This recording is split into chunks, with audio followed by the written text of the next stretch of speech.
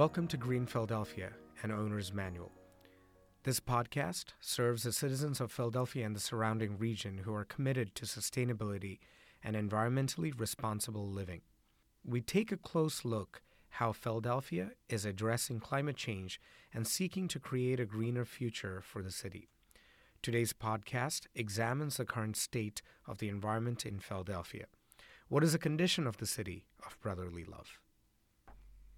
Philadelphia is located on the eastern seaboard and is the fifth most populous city in the United States. Founded by Quaker William Penn in 1682, Philadelphia was the first city designed on a grid with wide streets to welcome new settlers as part of Penn's plan for a utopian society. Philadelphia has a humid subtropical climate where precipitation is generally spread throughout the year. Summers are typically hot and muggy, fall and spring are generally mild, and winter is cold, and the city is often beset with heavy snowfalls. As climate change unfolds, Philadelphia can expect warmer and wetter summers and unpredictable weather patterns that may bring heavier snowfalls and potentially damaging hurricanes to an area of the world that has historically considered itself buffered from serious, destructive weather. Even the assumption that Philadelphia is unaffected by geological threats like earthquakes has been questioned lately as the region was rattled by a 4.5 level quake just weeks before the airing of this podcast. Like most major cities in the United States, manufacturing and high population density have compromised the quality of the air, water, and land over the last 100 years. Every city closely measures air quality by tracking ground-level ozone and airborne particulate matter in its atmosphere. While they might choose to take those measurements on their own, each city is required under the Clean Air Act to monitor the condition of the air for its citizens. Because the purpose of this podcast series is to educate concerned citizens, let's take a moment to look at the Clean Air Act and why it matters. The Clean Air Act was enacted by the Environmental Protection Agency in 1970 to address nationwide pollution on a federal level. Air quality is critical to maintaining a healthy population of humans and animals. Every year, polluted air is responsible for hundreds of thousands of serious health issues and decreased quality of life for those already suffering from asthma. The Clean Air Act measures 5 significant pollutants: ground-level ozone, particulate pollution, also known as particulate matter, carbon monoxide, sulfur dioxide, and nitrogen dioxide. All these pollutants occur naturally in the Earth's atmosphere and play a role in keeping the Earth's temperature at levels that sustain human life. However, when these gases and particulates accumulate as a result of manufacturing and automobile emissions, they concentrate at levels that have been associated with heart disease, chronic respiratory illness, cancer, and even lower IQs in children. The Clean Air Act was designed to regulate these pollutants and recommend policies and strategies to reduce them. Got it? Good. Back to Philadelphia. How is Philadelphia scoring the Clean Air departments? Well, not great. In 2012, Philadelphia ranked in the top 10 for worst regions for air pollution. Not a top 10 list to be proud of. Measured using the Air Quality Index as letter of color-coded level ranging from green for healthy to maroon.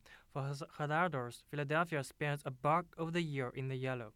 For moderate, but over 30 days in year in the orange for unhealthy, especially for sensitive populations, and regularly 1 day per year where the index places Philadelphia in the red, unhealthy for virtually everyone. The American Lung Association, which assigns a letter grade to each county in the country based on air quality, is more to the point, grade F. So, air quality could use some work. How's the water? If you recall from our previous podcast, the Schuylkill River had become somewhat of a sewer during the late 1800s due to poor waste management and unregulated dumping from local manufacturers. But by 1900, the city began to recognize and address the river pollution and voted to build a municipal filtration system that helped reduce the transmission of disease. Over the years, subsequent city leaders enacted policies designed to not just sanitize the river, but to rebuild the ecology of the river and to return it to its previous balance and beauty. What is the state of water quality in Philadelphia today? Because of the Clean Water Act signed into law in 1972, which regulates pollutant discharges into the water, Philadelphia's water is generally good. This seems to be the consensus among scientists who study water quality in the region. Former Philadelphia Water Commissioner Howard Neukrug is widely credited with implementing much of the Clean Water Act's mandate during his tenure. Neukrug spearheaded a multi-year advocacy effort to begin changing how we approach not only stormwater management, but infrastructure investment, says Catherine Gajewski, director of the Mayor's Office of Sustainability. Philadelphia is 5 years into a 25-year initiative to reduce stormwater runoff using green infrastructure. The plan has been widely praised for avoiding a massive and expensive gray infrastructure project and replacing it with creative and innovative solutions that are as beautiful as they are functional. As the sea levels rise and intense storms become more prevalent due to climate change, how all cities handle water runoff will be of paramount importance to overall water quality. Can we drink the water? The answer is a resounding yes from Neukrug. Our drinking water is of very high quality and it is abundant and affordable. He responded when we posed the question to him via email.